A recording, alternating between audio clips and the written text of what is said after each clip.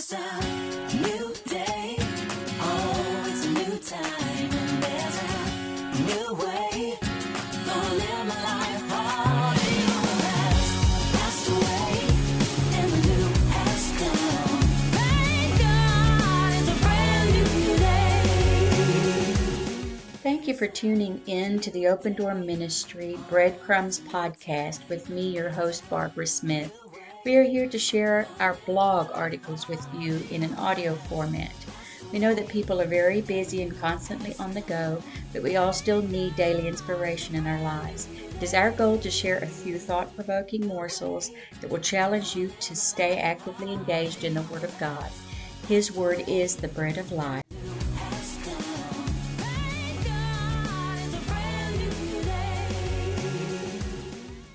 Victory Through Unity by Mac Carpenter.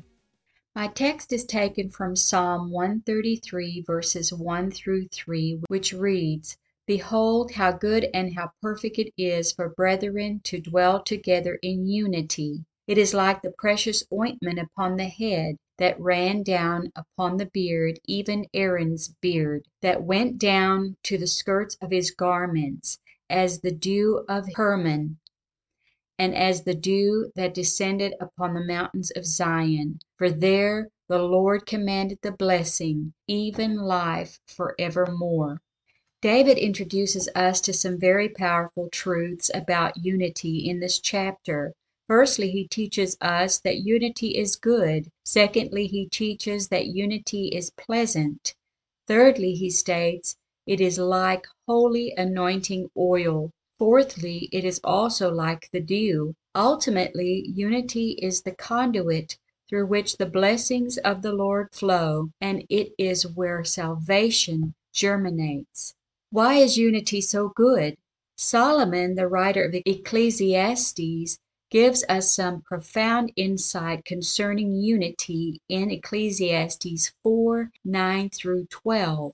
Two are better than one, because they have a good reward for their labor. For if they fall, the one will lift up his fellow. But woe to him that is alone when he falls, for he hath not another to help him up. Again, if two lie together, then they have heat. But how can one be warm alone? And if one prevails against him, two shall withstand him. And a threefold cord is not quickly broken. The first and major thought here is that of cooperation and working together. Let us cite 3 occasions where this happened in Scripture. Exodus 17 verse 12 tells us, "But Moses' hands were heavy, and they took a stone and put it under him, and he sat thereon. And Aaron and Hur stayed up his hands, the one on the one side and the other on the other side. And his hands were steady until the going down of the sun." Judges 20 verse 11 says, "So all the men of Israel were gathered against the city, knit together as one man."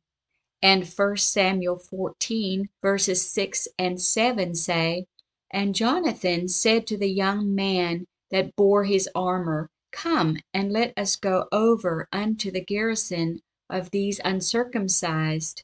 It may be that the Lord will work for us, for there is no restraint to the Lord to save by many or by few." And his armor-bearer said unto him, "Do all that is in thine heart. Turn thee, behold, I am with thee according to thy heart." A second supporting idea regarding unity from Solomon is friendship. Let us look at a few scriptures which hold this idea in high esteem. Proverbs 17 verse 17 says, "A friend loveth at all times, and a brother is born for adversity." Proverbs 18 verse 24 tells us, "A man that hath friends must show himself friendly, and there is a friend that sticks closer than a brother." Proverbs 27:17 admonishes us, "Iron sharpens iron, so a man sharpens the countenance of his friend." Jesus stated in John 15 verses 13 and 14, "Greater love hath no man than this, that a man lay down his life for his friends. Ye are my friends if ye do whatsoever I command you. Following these concepts, Solomon throws in the idea of just being willing to help others. In Luke chapter 10, we find the story of an unnamed one who became known as the Good Samaritan because of helping the person on the wayside who had been attacked by thieves. And Jesus says we should be like this man. Luke 10 verses 39 through 37 tells the story. But he, willing to justify himself, saith unto Jesus, And who is my neighbor? And Jesus answering said, A certain man went down from Jerusalem to Jericho, and fell among thieves, which stripped him of his raiment, and wounded him, and departed, leaving him half dead. And by chance there came down a certain priest that way, and when he saw him, he passed by on the other side. And likewise a Levite, when he was at the place, came and looked on him, and passed by on the other side. But a certain Samaritan, as he journeyed, came where he was, and when he saw him, he had compassion on him, and went to him, and bound up his wounds, pouring in oil and wine, and set him on his own beast, and brought him to an inn, and took care of him. And on the morrow, when he departed, he took out 2 pence, and gave them to the host, and said unto him, Take care of him, and whatsoever thou spend more, when I come again, I will repay thee. Which now of these 3 thinkest thou was neighbor unto him that fell among the thieves? And he said, He that showed mercy on him. Then said Jesus unto him, Go and do thou likewise. Jesus prayed in John 17 that you and I would believe on him through the word he preached. Why did he desire this faith from us? He states in this prayer that they may be one, as thou, Father, art in me and I in thee. He wanted us to have an intimate relationship with him and with each other, dwelling in unity. He stated in this prayer that the world may believe in him and know that he loves them. We see this section of the prayer for us in John 17, verses 20 through 23. Neither pray I for these alone, but for them also which shall believe on me through their word, that they all may be one, as thou, Father, art in me and I in thee, that they also may be one in us, that the world may believe that thou hast sent me. And the glory which thou gavest me I have given them, that they may be one, even as we are one, I in them and thou in me, that they may be made perfect in one, and that the world may know that thou hast sent me, and hast loved them as thou hast loved me. Ironically, unity is several things all in one. It is togetherness, oneness, and being in a state of harmony. It is each member of the body of Christ tuned in to his or her gospel pitch, so that when they are strummed, an aroma of praise will draw lost humanity to the author and anchor of our salvation, Jesus Christ.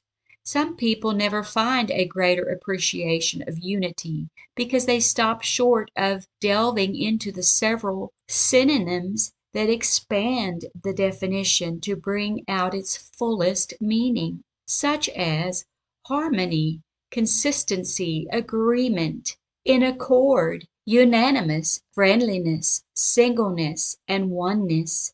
Others could be added to this list as well, like individuality, personality, joined, combined, connected, cemented, welded, solidified, concentrate, and band together.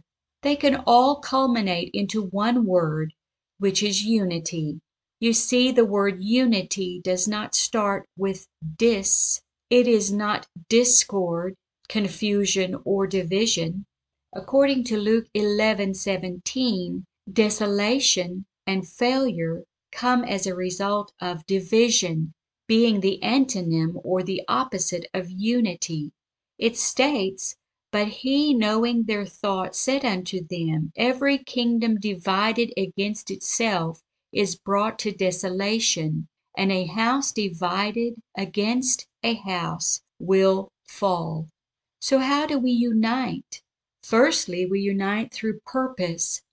What is our purpose? It should be to watch and pray, to be soul winners and instructors of the word. We must be good stewards of our time in order to accomplish our purpose.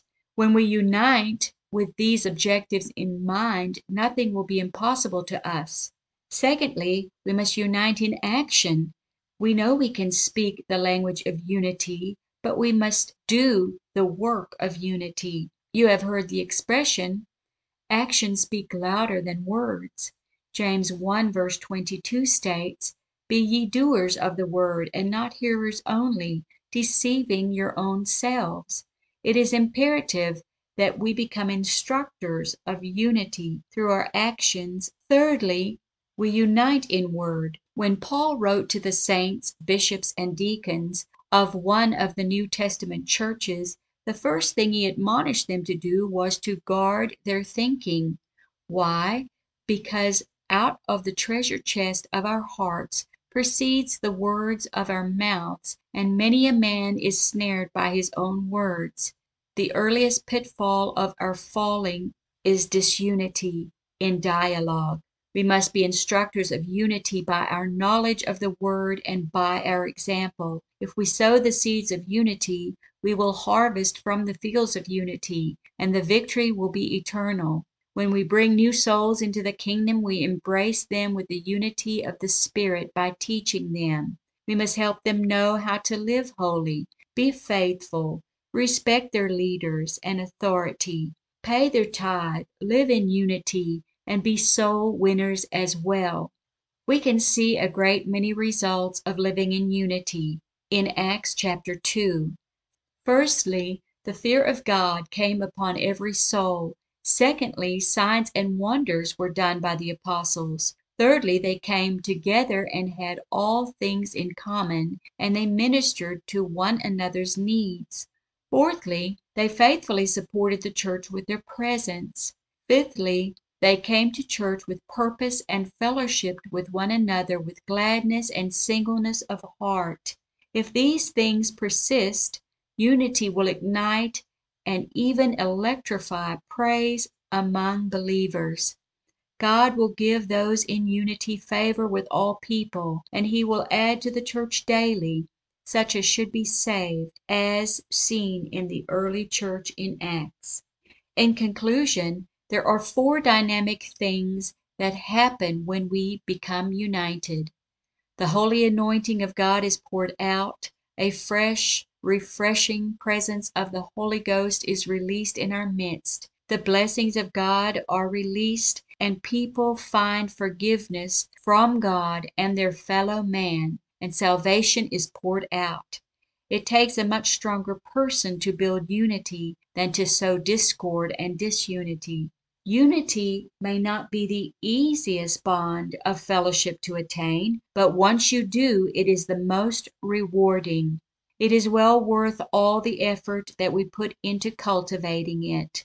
Once again, our text in Psalm stated, "Unity is good, pleasant, like a precious holy anointing oil, and a dew on the mountainside, that is blessed with life forevermore."